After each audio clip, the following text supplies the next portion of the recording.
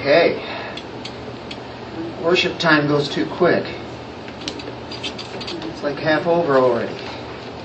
Anyway, we proceed in Romans 8. We come to the finish of our study of Romans 8. I'm going to kind of miss that. But I know what we've got waiting is Romans 9, so I can't be too disheartened. And there's definitely some excitement there. But we come to the very top of the mountain, folks. We're there. We are looking at the height, the depth. I mean, we're looking at everything that God has intended for us to know. As far as eternal security is, this is the Sunum Bonum chapter. That's what it's about, eternal security. It's about the Holy Spirit. And I trust that we all have kind of gotten a pretty good idea. If anybody ever asks us what Romans 8 is about, we can tell them what that is. It really, where we're at here today, the way that it closes out, it's like a supreme explosion of a grand finale that just leaves you breathless. And how it finishes in such a poetic manner. Who will separate us from the love of Christ? And everybody's heard of that. We've heard the other questions before this. If God is for us, who can be against us? Who will bring a charge against God's elect? Who can condemn us? And today, who can separate us from the love of Christ? How could anyone ever lose their salvation according to just this chapter alone? Like we have said, though, it is all over Scripture. How can you miss it? And we're talking about a sovereign God completing a sovereign plan, and God is never overtaken or beaten by anything, anyone. His plan is going to come true. Absolutely. Definitively, in every way, a 100% guaranteed, it's a surety. That's what we can say. There's not a lot of things in life that we can say, I'm absolutely sure. I know without a doubt. We can say, I'm pretty well sure. I almost know. I'm like 99.9%. Because there's a lot of things that we don't know for sure. Most things we don't. And this is one thing, though, we can know for sure. And that's what Paul is really hammering in here. We are not condemned, is the way that Romans 8:1 started. We are justified, are we not? He spent many chapters on justification by faith. We are justified. And so he starts off in 8:1, no condemnation. And that's the opposite of justification. We are not only justified, we are glorified. Let's go all the way back. He had a relationship with us before we were ever created. He knew us intimately. He foreknew us. He predestined us. He justified us. He had called us before that, and then He glorified us. And those are terms that God has already done. We are His people. We are His sheep. And we'll be getting into that today because we are sheep that are more than conquerors. We are conquering sheep. Always had a good kind of laugh about that. Conquering sheep. Have you ever seen such a thing?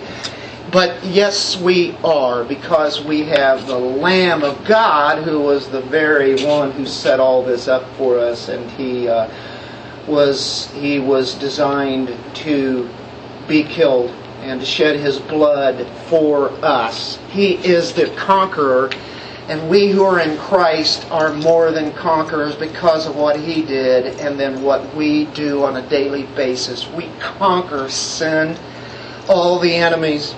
And so that's what we're going to be dealing with today. So let's grab our Bibles.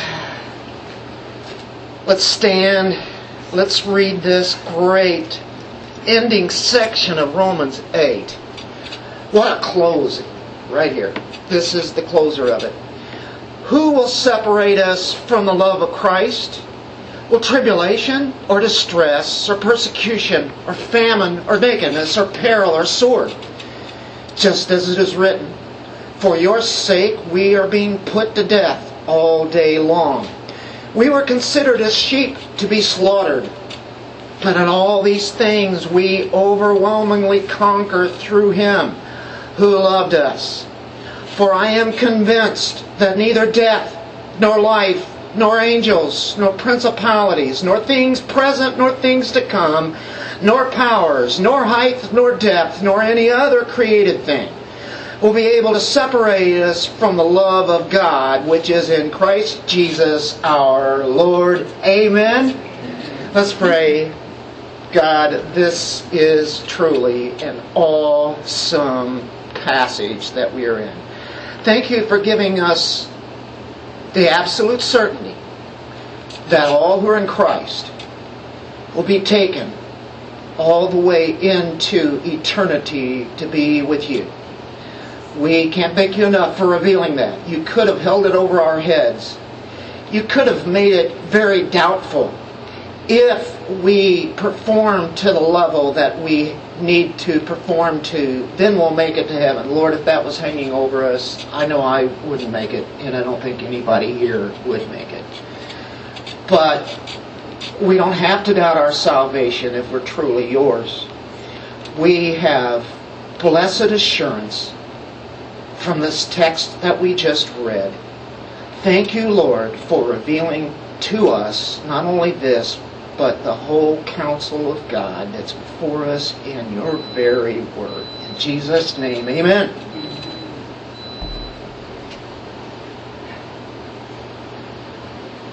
Was that my timer that I'm done for the day? Actually, we probably could just go after reading this. I mean, this is awesome, this passage. Can't take it for granted. Starts off with verse 35. That next question, it's the last question. It's a great question. Who will separate us from the love of Christ? What a way to start this up, this kind of question. Who could ever try to take the love of Christ from us? Who could do that? We pointed out last week that Satan would be the one that would try it the most, wouldn't he? And we see that there's no way that he can do that. He's a created being. He is not sovereign. God is. He is no match to God, his creator. God is using him like a puppet. And that's the best that he can do. The answer, of course, to this question is found back in verse 1. Therefore, there is now no condemnation. If there's no condemnation, why would we lose the love of Christ that He has for us? And so that goes to the very finish. Do you know, it starts with no condemnation. Do you know how this chapter ends? No separation. No condemnation, no separation. If you're united with Christ, united to Him, you're in Him, you will always be for eternity. Imagine that. That's the way it is. Nothing can ever succeed in detaching us from Christ, and there are hostile forces against us every day.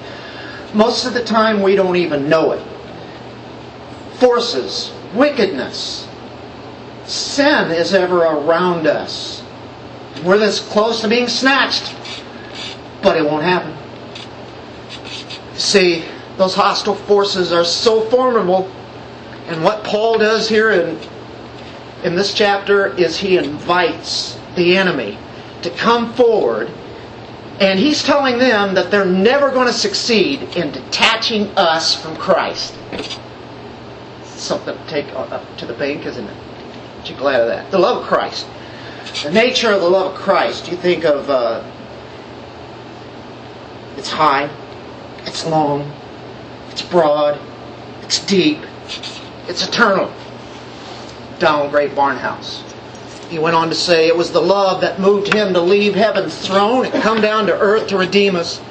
That love is unchanging, for it is that love which comes to us today in the midst of our need, whatever it may be.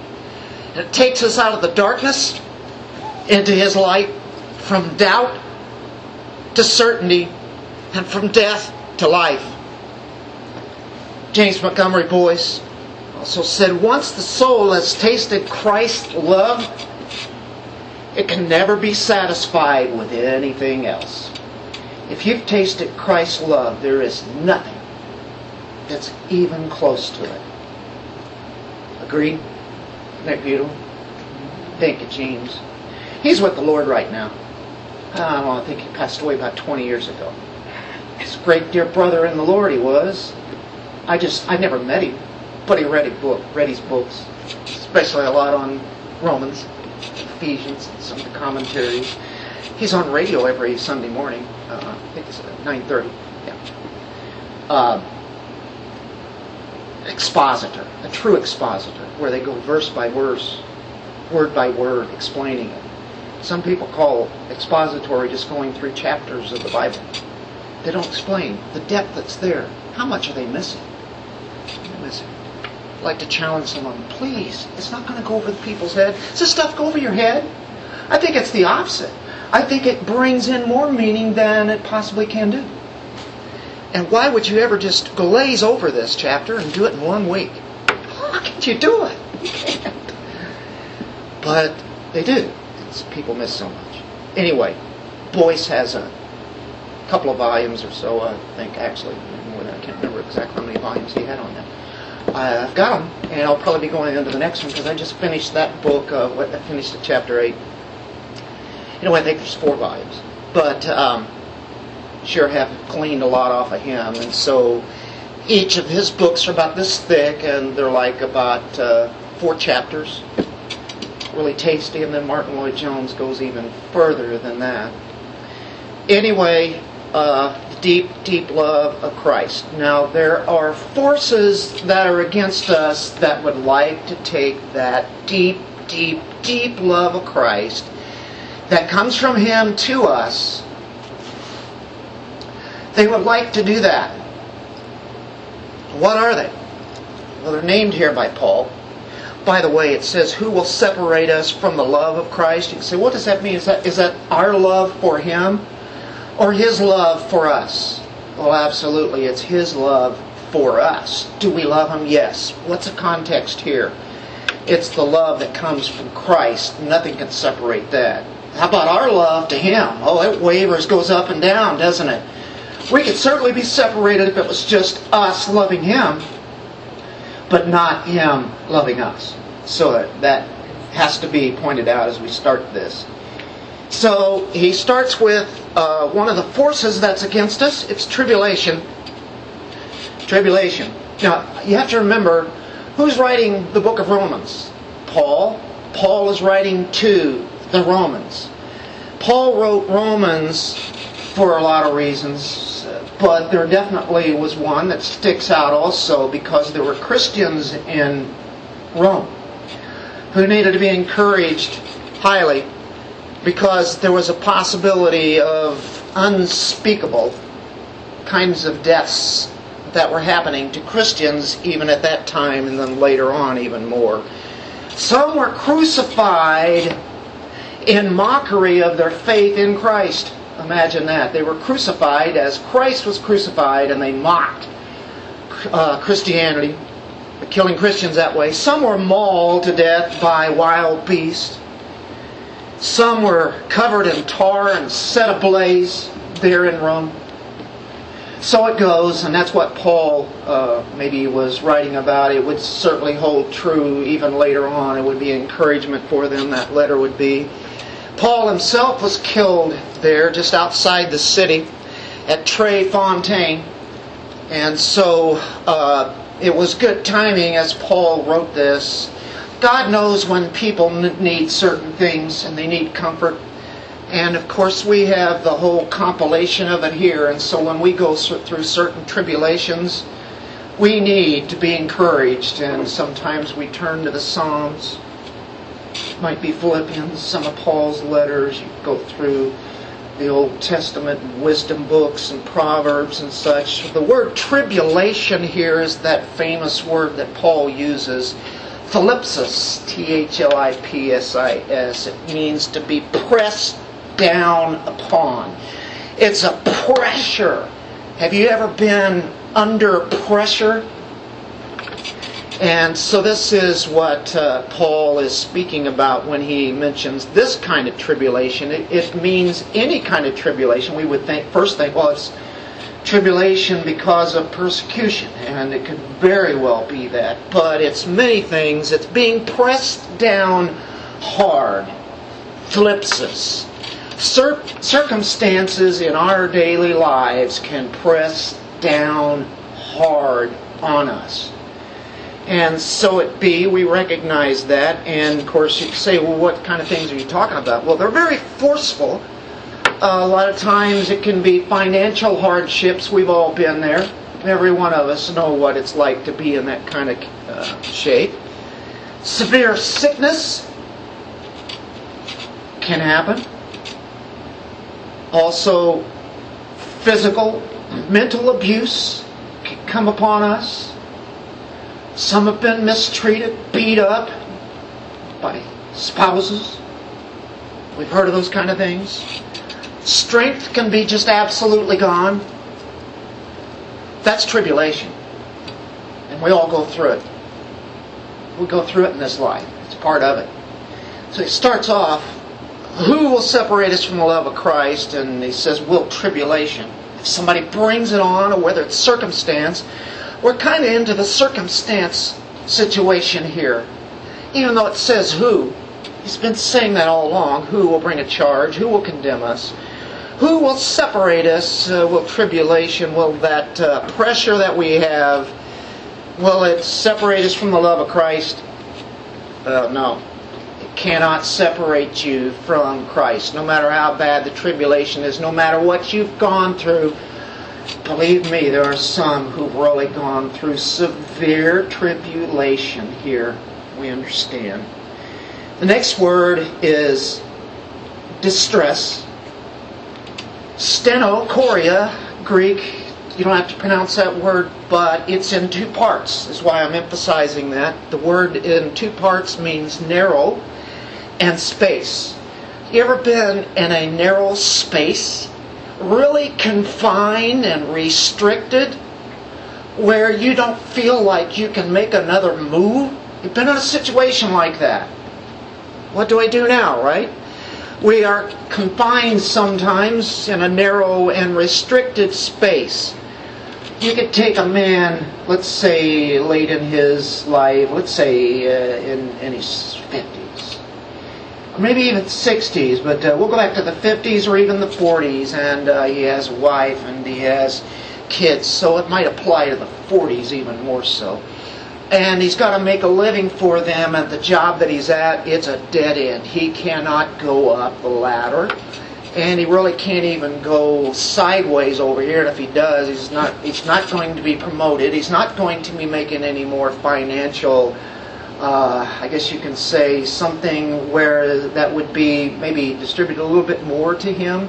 It doesn't happen. And he doesn't see any way out. He knows he's made a commitment to his family to be able to meet their needs, and now it's getting close to where he can't even get the bills paid. What does he do? He feels confined. What can he do, right? He could be thinking about, well, I could take my freedom, as many men do, and they leave their families, and they leave their the wife and the children, and for them to take care of themselves. And so now he's free. And so he's not restricted anymore. But because of real commitment, we know that that's not the thing to do, isn't it? So, nothing can deprive of one's love that Christ has given to them, even though they are under distress. A single woman living by herself, at least no husband, and then like 6 kids, has no one to help her, and she's only makes so much money, and she's working 2 jobs, and she's not making ends meet, not even making rent. What is she going to do? Well, we know that happens quite frequently. That's called distress. But it cannot separate you from the love of Christ. We're not giving answers to these today. We know that these things come, people go through them, and you can probably, some of you might even identify with this thoroughly. Tribulation, distress. Another one is persecution, Paul says. Shall persecution take us from the love of Christ? The word is diogo. It means to be pursued by someone with the intent of harm. And we all get the idea. We know this. I don't really have to define these words very much, really. This is a normal response whenever Christians have made a witness, maybe by what they've spoken, obviously, or by the way they live, and it convicts the unbelieving world. The unbelieving world, when they find out what a Christian really believes, they hate it. Either that or they're driven to Christ.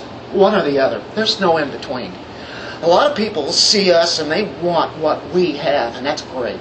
And so God will use those people to drive them to Him. But others say, oh no. Matter of fact, a lot of them would just like us dead. They would rather see us dead than be around and where they get convicted. And so therefore there was a book written called Fox's Book of Martyrs. Most of you are probably familiar with it. There were multiple volumes of this, and if you get a chance, if you haven't read it, read it one of these days, and you will be, I think, very humbled and how easy we have it today compared to much of the body of Christ down through church history. So Fox wrote about the martyrs of Christ who stood for Christ's sake. People that we will meet one of these days, they ought to be our heroes, at least as far as humanness is concerned. They gave their lives because they were sold out to Christ. Are we really sold out to Christ, or do we just say, yeah, I believe in Christ, I go to church sometimes? Or do we really mean it? Do we live it so much that people know what you believe and who you are? Well, in the early days of the church, Christians were in Rome, other places. Sometimes were put in sacks, like gunny sacks, wrapped up, tied up to a tree, and then torched to light up the night sky just for some entertainment. Let's get the Christians tonight. It's Saturday night. Woohoo! Can you imagine that? And that's what they did. Other Christians, of course, were taken to the Colosseum, amphitheaters. A show was put on there as the lions were put out. And, of course, we're all familiar with that story. And, of course, they were fed to the lions, and the Roman citizens loved it. They packed out the stadium by the tens of thousands. Persecution may separate us from the more worldly future or more attractive image that we could have. Christian, feel like you're kind of looked down upon, like, and we're getting to this, sheep. That's kind of the way that we're looked at.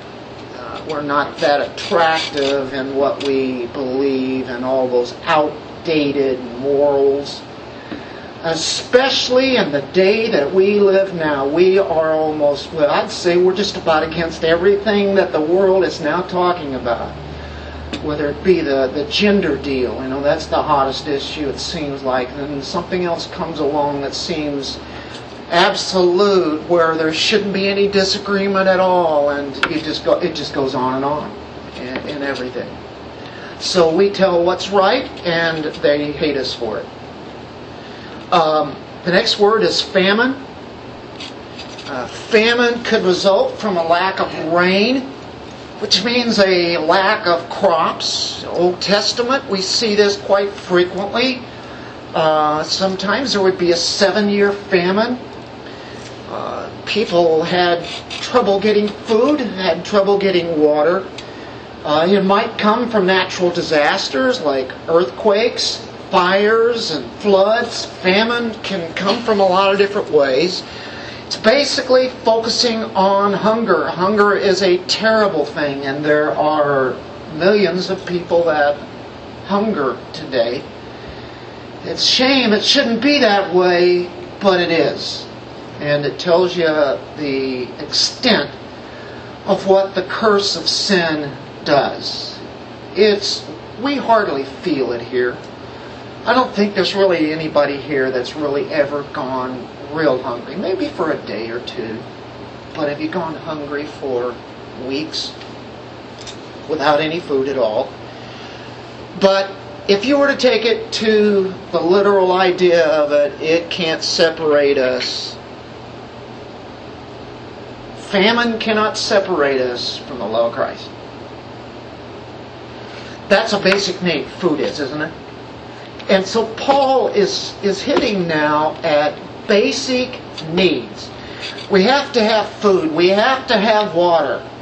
We have to have clothes. So the next word, he talks about nakedness. And when you see that word, you think of the modern idea of nakedness, and you think of today, of course, that we've got a problem in this country, nudity and pornography, that just seems to be some kind of $1 billion industry, or if it's not trillion, it's so encompassing.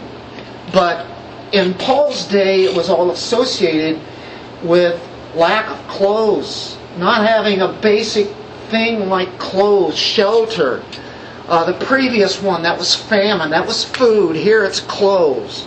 Basic need of life that people can be deprived of. I don't think we have anybody here that has been naked in their life, in the sense of having no clothes. If that be the case, if you got one set of clothes, you can go many places and get them for free. Of course, many churches are glad to give that. We don't have that problem here, so to us it's almost meaningless. But one day it could be that be the case. We take it for granted, don't we? How many clothes do we have? We've got so much in our closets that we try to figure out what to do with them. We have no idea, do we? But it's a basic need. It gets us back to the fundamentals, doesn't it? When we think of this, because then, you were considered rich if you had more than 3 changes of clothes, more than one maybe. So that's why Paul uses these words. They seem stretched out and far from our meaning, but we do know that this has happened through church history, and we do know that it could be included in our very future. So Paul is saying, if you get into this situation, I want to tell you, it still won't separate you from the love of God. Next word is peril. Peril. What's that? Christians have been attacked, beaten, killed. Haldane wrote that. Reformer. Wrote some excellent books, great commentary on Romans. He said, dangers can be exceedingly great and numerous. Dangers. This will get you into the point of realizing you're facing dangers all day long. You don't know it. I don't know it. You don't know how close you are to the worst kind of dangers that go through all throughout the day. So Haldane says this: if God were not the protector, even in this land of freedom, the followers of the Lamb would be cut off or injured. It's the Lord's providence that averts such injuries or overrules events for the protection of His people. The time never yet was when the Lord's people could be safe.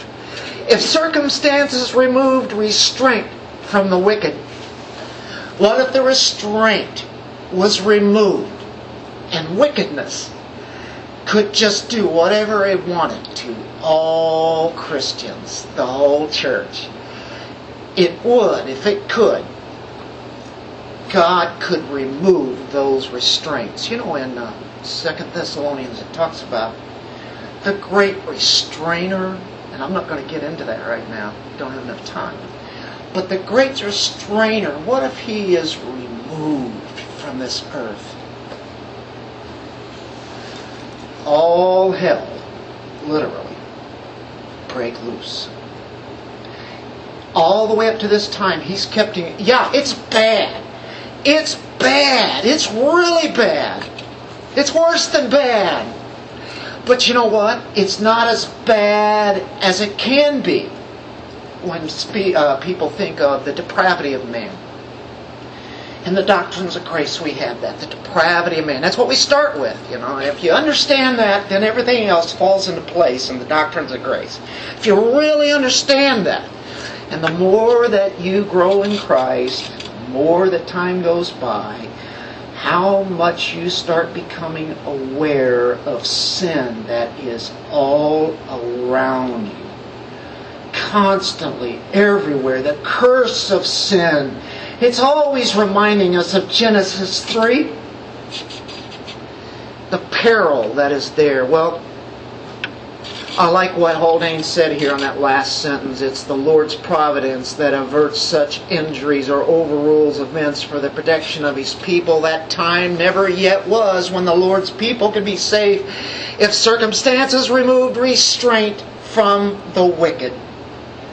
He does it all the time. The dangers are all around us, even here in America. And the last one, he says, sword. See, all of these are like the ones that are attacking the love that Christ has for us, and he finishes off with sword. This is the furthest extremity, such as Christians being executed, murdered because of their faith. The sword. You want to know something? Paul, after he wrote this, after Romans, after a time period, there was a time that it was time for him to die. They were going to kill him, and they did. They executed him. And the story goes that they killed him by the sword as he was beheaded. The sword. It's almost like Paul predicted his own death there. But he mentioned all the other ones. Not that he knew exactly what was going to happen, but the sword, who severs the head off, which severs the head off, the sword can never sever the love of Christ that's given to us. You see how far he's gone, the extremities, to where it's even death? And it means when you die, you actually have the best day of your life. Now that is odd. Dennis, don't say that. Please, somebody might hear what you just said. Take a snippet and they're going to say, hey, it's the best day you can have is when you die. Well, actually, it is, because we get to be with the Lord in His presence. We get to be with what we have been talking about here in Romans 8 and all over the future. That's what we really look forward to. So, but I don't want to go around saying, hey, I look forward to my death. All right, bring it on. That's not what I am saying, but I am saying as soon as you die, you are immediately in the presence of God. There's no soul sleep. There is no time in between. You are with Him immediately. And that's why whenever I've done funerals for Christians, people even out of our church here who passed away and gone on, I guess you could say I feel a little jealous because they got to go before I did. They're there already. But we also have that for a time of remembrance and a time of encouragement for the ones who are very close to them. And we also we want to be there for them. So I don't say that just in jest, but I also say that isn't it a great thing when all of a sudden we are in the presence of the Lord? That's what it's going for. So, Paul writes this. And as Paul writes it, I think he's not only going to draw from Scripture that he has read before, he's also influenced by the Holy Spirit, and that's called really inspired by the Holy Spirit to write this.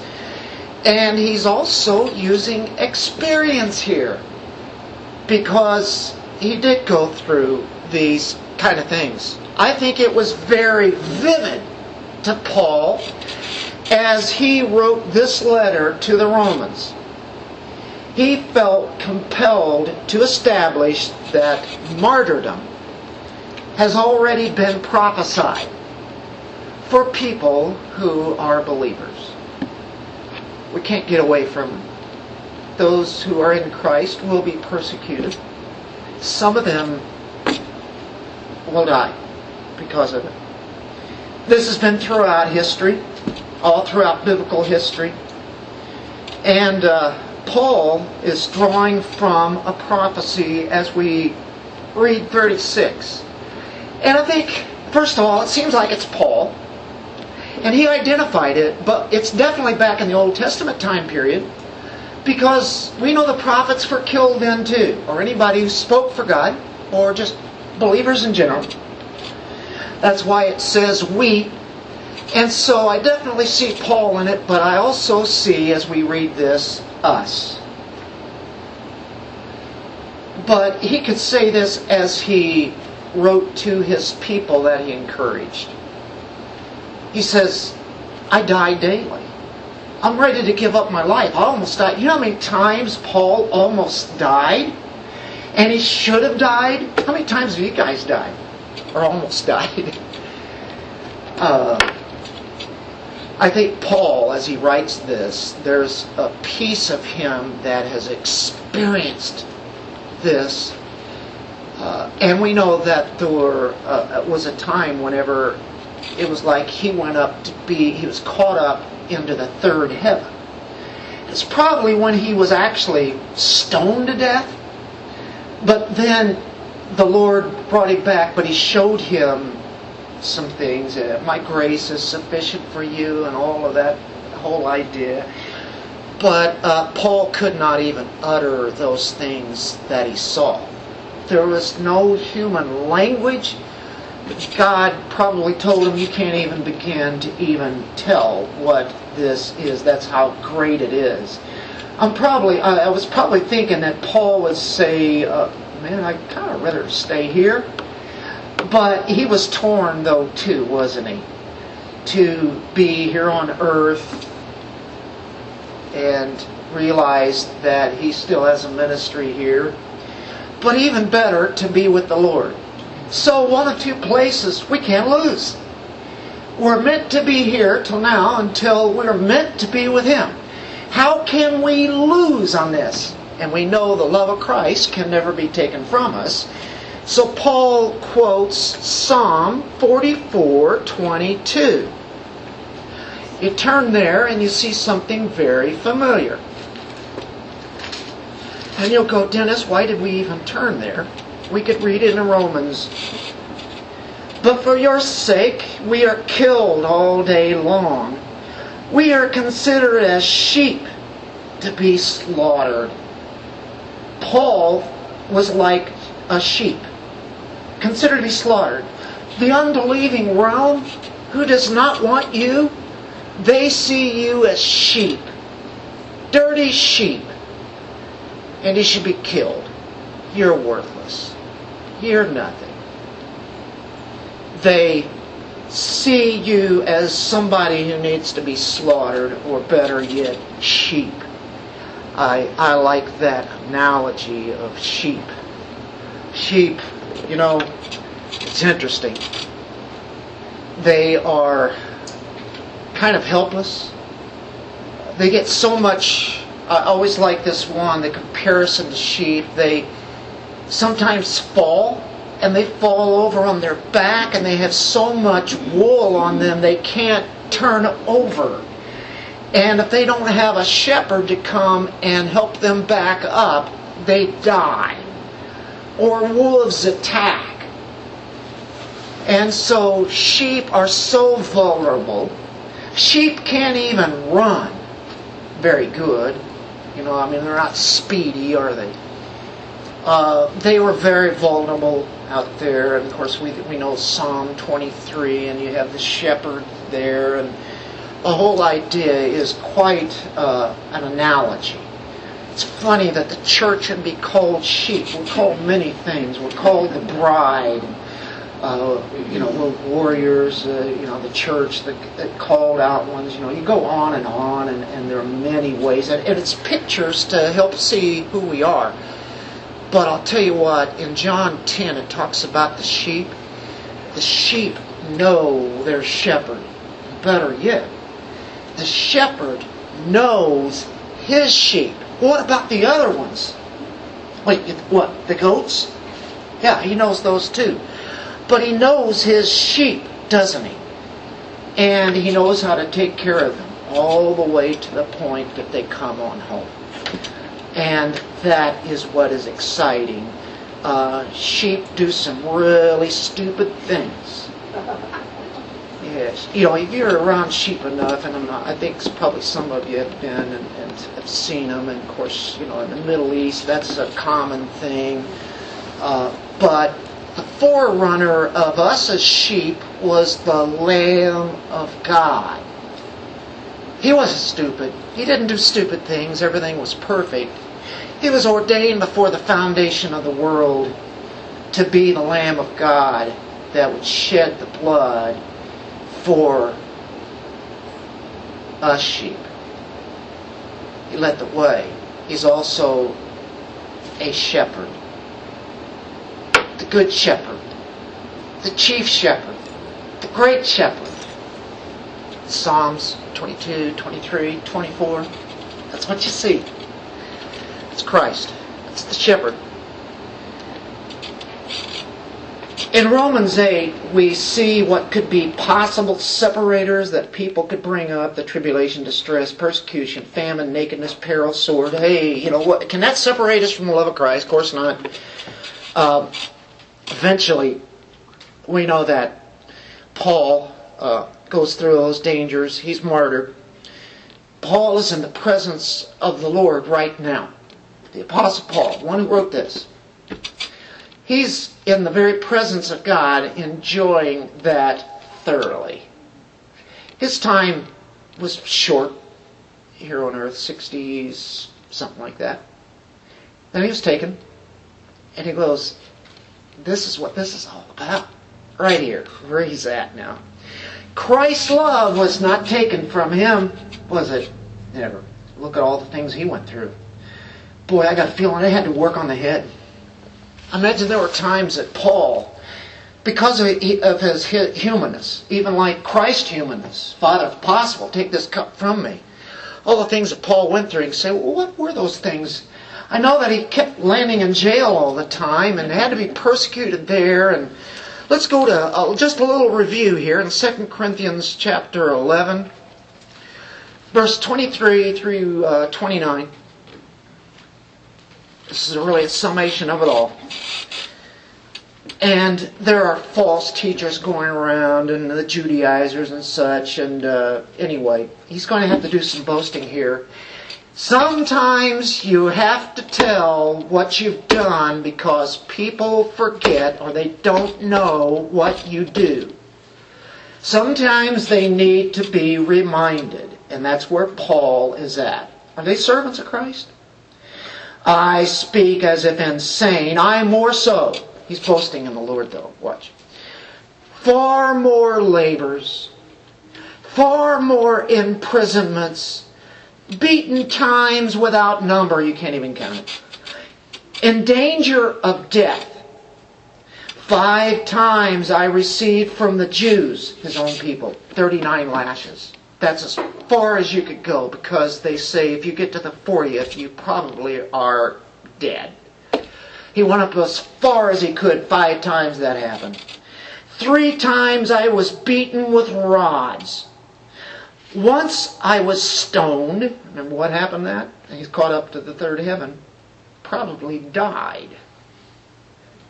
But came back to life. 3 times I was shipwrecked. A night and a day spent in the deep. Some kind of a plank from the boat he's hanging on to for a night and a day. I'm about ready to give up this Christian thing. Right there, that's enough. I'm done with it, man. I'm tired of it.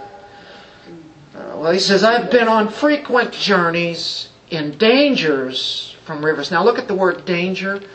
We saw that word danger earlier, didn't we? We have dangers all around us. Some of these things we could experience in our life. Dangers from rivers, dangers from robbers, dangers from my countrymen, dangers from the Gentiles, dangers in the city, dangers in the wilderness, dangers on the sea, dangers among false brethren.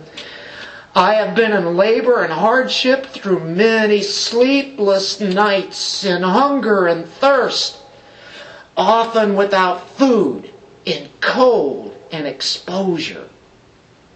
Apart from such external things, there's the daily pressure on me. I got a feeling that word pressure, I didn't look at it, I should have. I think that's probably thlipsis, which is being pressed down upon. And it's talking about daily things in ministering to God's people. Daily pressure on me is concern for all the churches. How many churches did he start? He's concerned for every individual in there. Who is weak without my being weak? Who is led into sin without my intense concern? If I have to boast, I'll boast of what pertains to my weakness. Those are weaknesses, aren't they? The God and Father of our Lord Jesus, He who is blessed forever, knows that I'm not lying. Everything I'm telling you here is truth. People go, oh, come on, Paul, you're kind of adding on to that, aren't you? Come on. Well, blowing it out a little much here, blowing smoke. In Damascus, the ethnarch under Aretas. This is one thing you forgot to mention. It says the king was guarding the city of Damascus in order to seize me. The great city of Damascus. And the king wants Paul to be caught. You got to get him. He's in Damascus. How's he going to get out of this? Man, I mean, they have all the soldiers and guards around. And I was let down in a basket through a window in the wall and so escaped his hands. That's humbling, folks. The great apostle Paul, and he's let down out of a window on the wall in the city, and he ran out of there. This is the great apostle Paul who serves the whole world, giving the truth of Jesus Christ and started churches up. He has written all these epistles that we read today. What an author, what a scholar, what a teacher, what a philosopher. What a man of God. And we miss a little bit of sleep because we stayed up late. And we don't go to be with God's people. God is there. That's why you go to church. He's expecting you to be there. And I guess oh, there he goes again. Now, let me qualify that. Let me qualify it. Are there times of vacation here? Absolutely. Look at this gentleman right here. He's got a Hawaiian shirt on. Been to Hawaii for going on close to 2 weeks. Did you guys see his pictures on Facebook? If you do, get on there, look him up. Look at the pictures. Those things are professional. Now, I'm just saying that because he's got a professional business there, and I'm trying to promote him here. Actually, those are professional pictures. They really are. It's a blessing. And so am I getting after people who have things to do or taking a vacation or there's family matters or those things? I'm not saying that. But I am saying if you look at this right here and we just hit and miss and we're here once a month or we just don't check in, you know, I got things to do. How do we measure up to this just going to church? He's talking about he's going to go to church to what? He's going to come back around after he started churches and he's going to go there to encourage them and preach them to the Word of God and remind them. We need to be reminded. That's what we're here for too, to worship God, to be reminded. So, well, I already know it all. Oh, don't say that. Don't say that. What would Paul say to that? What would Peter say to that? Peter says, I say these things to nothing new, but it's there to remind you. If you already know all these things, we are here to worship God. We're here to learn about God. We're here to be reminded about God. I just got reminded by Paul. To be honest with you, I got convicted and I want to take it out on you guys because I look at these things and I'm going, oh man, I complain about not getting enough sleep, and having to go to work and all those hard things and all the dangers that are around the workplace. I'm in about as safe as an area I could be.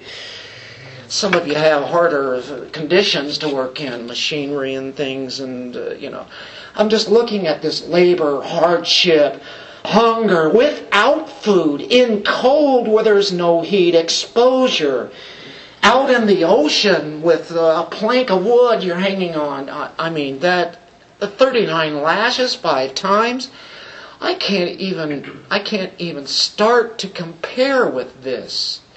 That's what I'm saying, but yet we make excuses all the time, don't we? About whatever.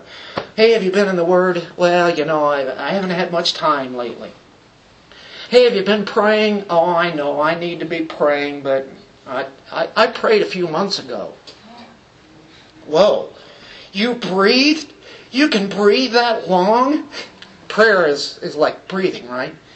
I actually heard that the other day. A Christian told me that. I says, well, I got to where I had to pray. I said, well, when was that? He says, it's about 6 months ago. Ooh.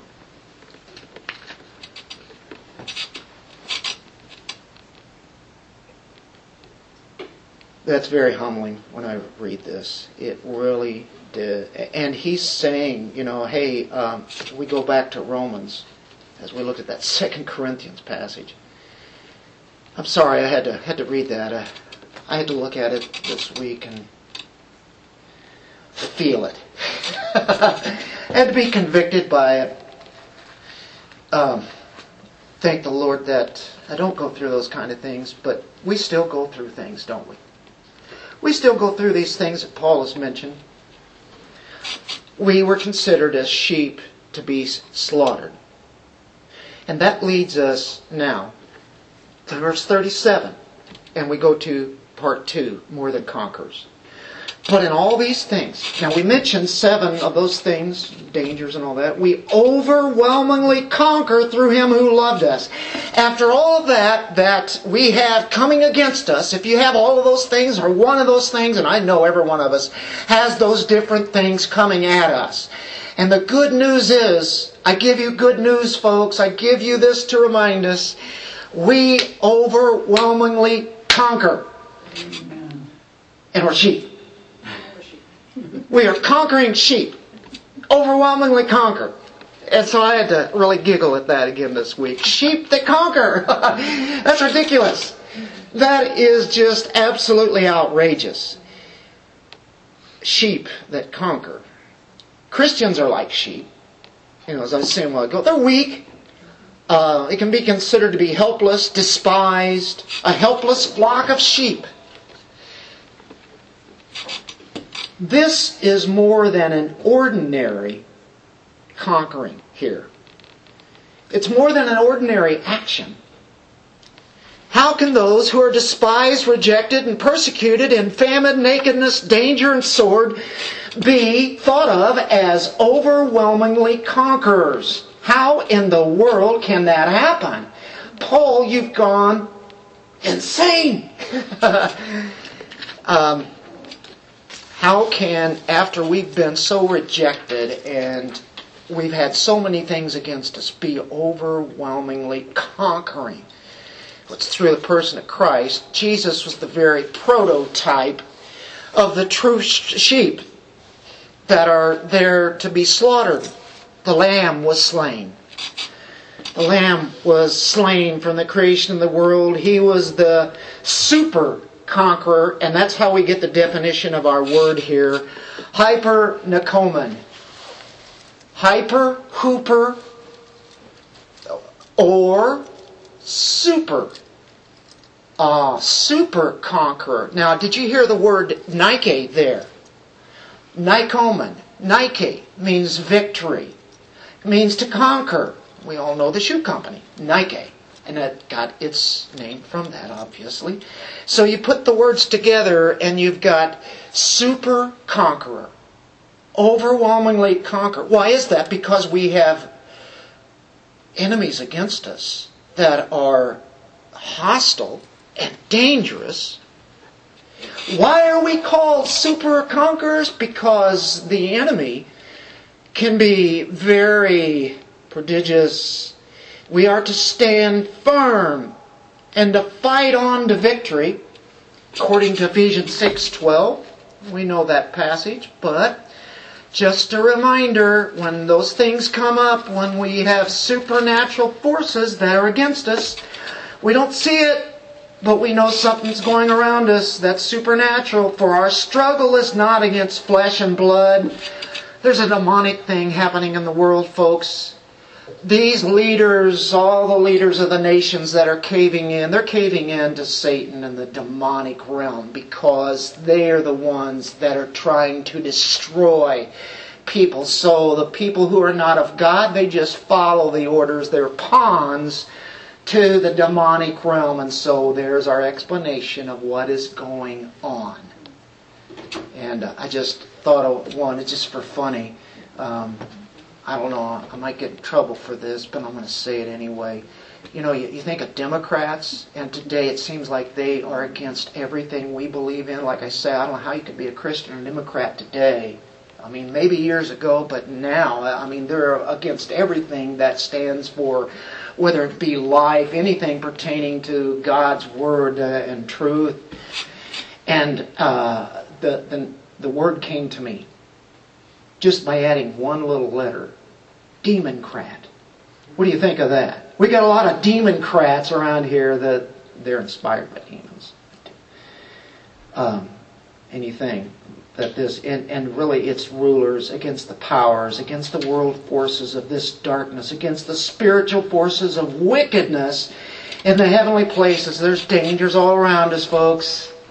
And yet we are more than conquerors against something that is much more powerful than us. We could never beat Satan on our own, but in Christ we are more than conquerors. So why are we called more than conquerors? Hostile forces, and what does Christ tell us? Stand firm against these. Stand up, stand firm. You're going to win this battle, this war. You are more than conquerors. It's a lifelong battle. It's a lifelong battle. In spiritual warfare, there are no truces. There are no armistice days. There are no intervals. It just keeps on going on. I have to think of Mike. Mike, were you involved in the Vietnam War? It probably seemed like it went on forever, and you can go day and night without sleep, right? That can happen. You're not shaking your head, but it was, the perils were definitely there, dangers were there, and it was kind of probably like constant for the time that you were there involved in it. Now, here's the spiritual warfare. At least you were able to finally get out of that war, get out of your service in the army, and go and live a civilian life. No longer were you involved in that. But the thing is, you now are involved in a spiritual battle that never has any rest. I'll say, wait a minute, I have rest. You know, it's not happening all the time. Oh, well, see, the enemy never takes a day off. The enemy never takes an hour off, a moment, a minute off, a second off. The enemy is constantly going up against you. There's no truces, folks. From the moment we are made partakers of the divine nature, we become targets of the world, the flesh, the devil. There's never a moment of reprieve. Our conquest is more than a conquest, isn't it? It's more than a one-time thing. It is constant. It's always, always. No rest in this world in that sense. The battle's always on. Although we're resting today, we're resting in Christ, we're resting in a worship. But therefore, because we're in more than a conquest, what are we called? Therefore, we are more than conquerors because of the battle that we are in. It doesn't let up. My mind lets up on it. I forget that battle all the time.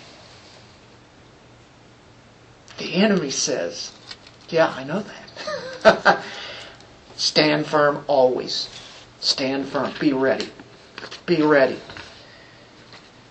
The ones God foreknew, predestined, He called, justified, He glorified, according to His sovereign will and purpose, He thrusts us into a spiritual struggle that Satan would be allowed to attack, to persecution, and even kill. What did you just say? Our battle really is against the enemy. But God thrust us into that because we are more than conquerors, and it's what makes us strong.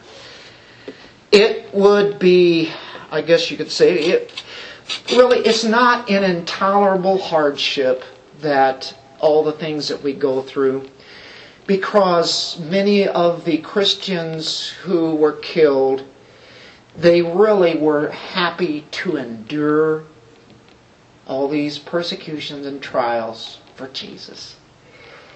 They were happy to do it. And this is the wisdom of God. God has ordered history to do this. It's for our good. Our sufferings endure for how long? A moment. But they achieve an eternal victory. Do you take Jesus seriously? Turn to 1 Corinthians chapter 9. I want us to encourage us to have a passion like we've not had before. We, like all Americans, are spoiled. All the physical blessings we get. It takes discipline to live this Christian life. It's hard work. 1 Corinthians 9:24. Do you not know that those who run in a race all run, but only one receives the prize? It's using the Olympic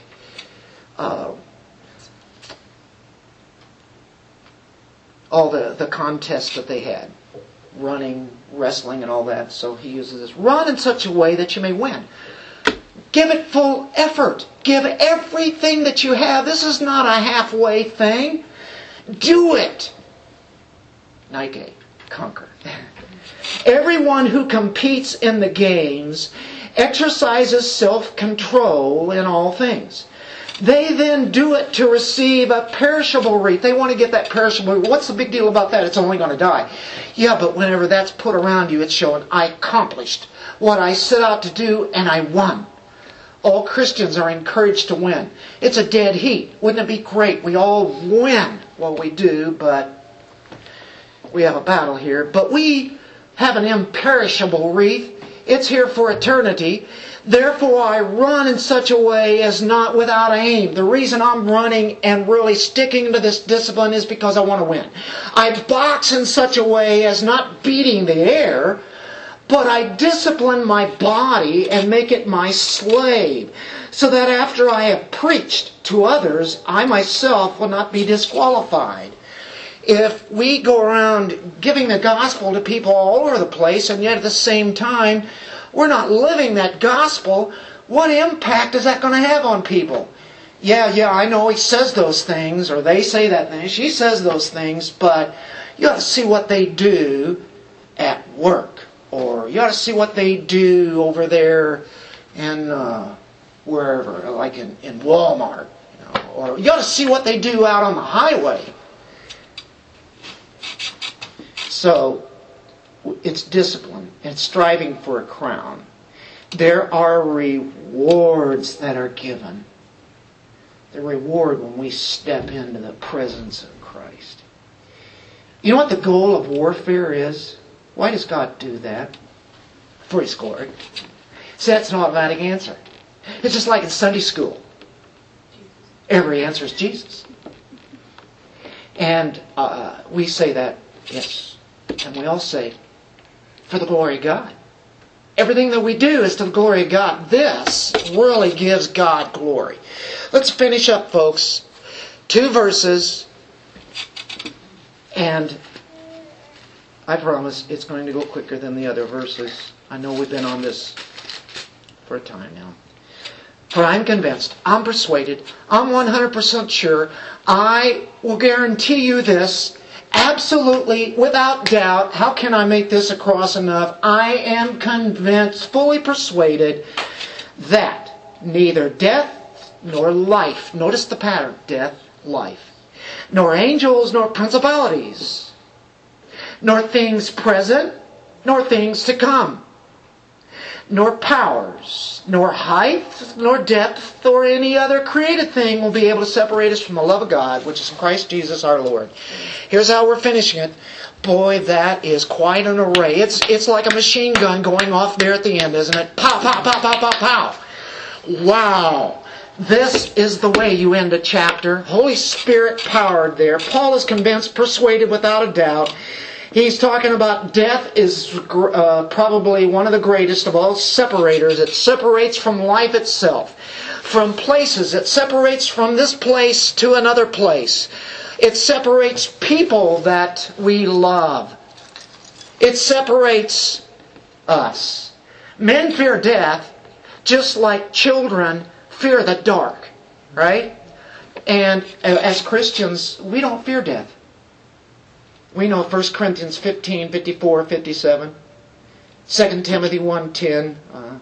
You can look those up if you like. Christ conquered death. The separator became the uniter. He united us with Christ. Another one. Okay, it says death, then you have life. Life can't even separate. What happens in life? Well, a lot of the things that we just talked about. The miseries that go in life. Sometimes, would you agree that sometimes life is more cruel than even death? You see, death can be a release or a mercy when people are suffering. The political aftermaths of wars sometimes separate members of families from one another. Sometimes poverty separates people from others. They have to leave, move to a different place to make enough money to live. As we age, mobility becomes limited. Life is tough. You get older. Start losing your eyesight, start losing your hearing, start losing your mind. You start losing your memory. That's why I say it's a victory whenever I can say people's names. Even when I've known them for years, and all of a sudden there is a space in my mind that just like zip. You know, it's like in the computer, what do they call that? A glitch. Oh, how could I do that? I think I could forget my own name. Carol. Yeah. So if I ever do that, say, he's trying to think of my name and he's not doing very good at it. I've got an excuse. Just kind of getting old. Memory's kind of dim. Angels, demons. Even in Galatians 1:8, beware about angels or messengers delivering the gospel that is not the gospel of grace. But let's say angels being the good angels. But they would never separate us from the love of God. No. So, it's putting here what I think would be demons. And, those demons were beat because everything goes back to the cross. And I'm really trying to finish this up. But in Colossians 2, 13 through 15... when He has disarmed the rulers and authorities, when He had done that, He made a public display of them. Total victory. Having triumphed over them through Him. Having conquered. That's where the conquering came at, the cross. That's why we have victory. Everything that we are more than conquers overwhelmingly. Because He overwhelmingly did it. And it's like He says, look at this. I beat them all. I beat Satan, all the demons, anything that can come against you. I beat death. The next one is present and future. What about all the present things that's pressing in on us? All those things that we've already looked at today and many other things. And then he gets into the time present nor things to come. Whatever the time period is that we're going through now. How about the things to come? things that are going to be trials and persecutions and whatever else for you, tribulation, whatever is in the future, is not going to separate you from the love of Christ. Boy, what a guarantee. You know what he's doing here? He's trying to think of everything that he can, and he does. Powers is dunamis, dynamite. No powers anywhere, everywhere. There's no powers. Then we get nor height, nor depth, and now he's considering space, the universe, whatever's out there as high as it can be, reaching an apex, which, is there an apex there, or depth? What he's trying to do is take us to the extremities, everything that he can possibly bring us to that could be a threat to us. And we're trying to think everything, and I'll tell you what, here's where the one who believes he can lose salvation, they say, oh, I've got one. Paul has just said, I thought of them all, and they said, no, you didn't, Paul. Yourself. That can separate it. You can turn out to be an apostate. You can be a true believer and then turn around and walk the other way, and now, what are you? Well, you're one who lost your salvation. So they really got it all there. They surpassed Paul, didn't they? Say, where did you get that at? Well, in Scripture here, it says height. He's thought of everything. Paul is covering the whole universe. There's nothing, right?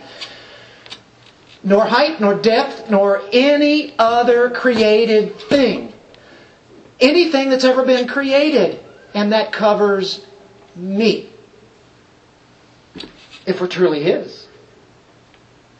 You might have to go through a lot of discipline by the Lord, but if you're really His, and He loved you from the very beginning, go ahead and do what you're doing. You're going to suffer really badly, but I will tell you, you're going to be with the Lord in heaven. Actually, I don't think too many believers would just do what I gave an example there of, and it makes me think, is that guy really a believer if he's saying that? Paul gets this from Scripture. He gets it from the very truth that comes straight from God. And it was his testimony that he just gave here too. And it's ours. We're in here. We are more than conquerors. There is nothing in all of heaven and earth. Whenever I say heaven, heavens, the universe, that can compare to this kind of assurance. I wished I would have picked out the song Blessed Assurance. No condemnation, Romans 8:1. No separation, Romans 8:39.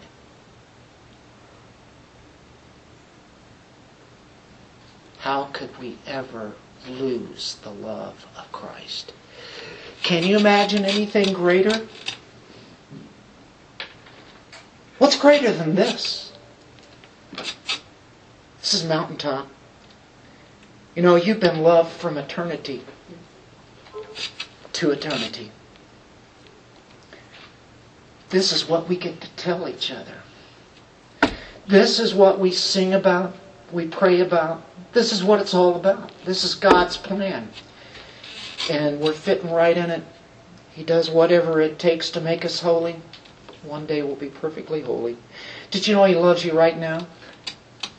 And He'll love you in the future. No more, no less. Never changes. He's unchanging. Oh, love that will not let me go. Let's pray. Father, holy, great God, we have just finished what I believe, to at least my own self, is one of the greatest chapters in all of the Bible. And every word that you have is inspired, and it's all great. How can anything go bad ultimately when you're working it for good? For those who love you, and we love you because you first loved us in eternity past, as you foreknew us and predestined us to be exactly in the image of Christ.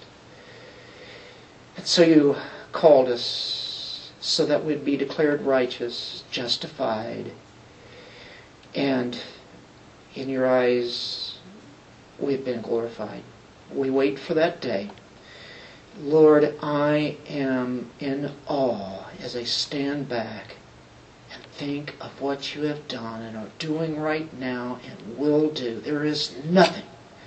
I am sold on it. I bank on it. I have my whole life trusting in this. The person of Jesus Christ. His work and His person.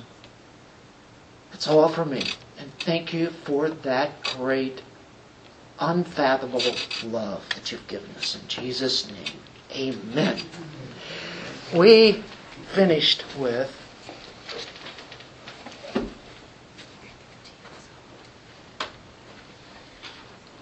about being more than conquerors. And there is a song that I just kind of thought of basically yesterday. And so therefore I didn't have it made in the bulletin. Didn't have the lyrics, but I did copy some down real quick this morning. It's called More Than Conquerors. Now, I lost my... It just came off. And probably have to... And guess what? I couldn't get it. I'm having a time. I'm having a time. Okay, I've got chords up here. Big feet. One day, folks, we are going to hire a technician. We are going to do that. That is my goal.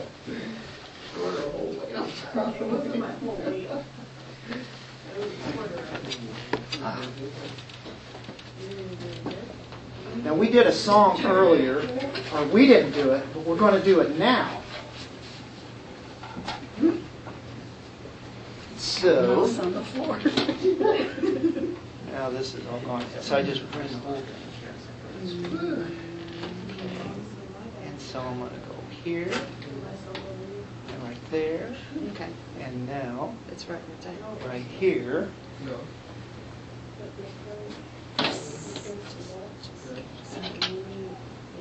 And the TVs are not going to come on. Yeah, you're on standby.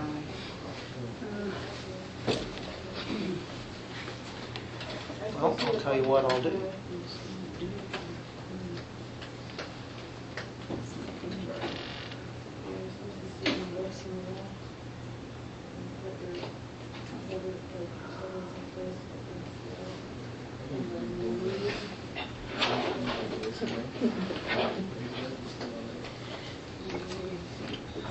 Why I am lost that, but it's out. Maybe I tripped the cord out. Okay, don't worry about it. Okay, I'm going to give you a chorus here is all I'm going to do. There it Is it there? Okay, must have jerked it out, right? Just took a little bit to warm up. Okay, thank you.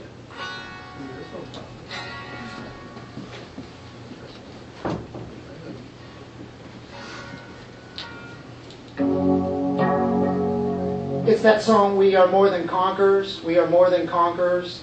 God, if you are for us, who can be against us? We are more than conquerors. We are more than conquerors. God, if you are for us, who can be against us? That's the chorus. That's all. It's going to be on the next slide. This other one, I'll just kind of get us there. You just look at the words because it starts off with, now there is no condemnation.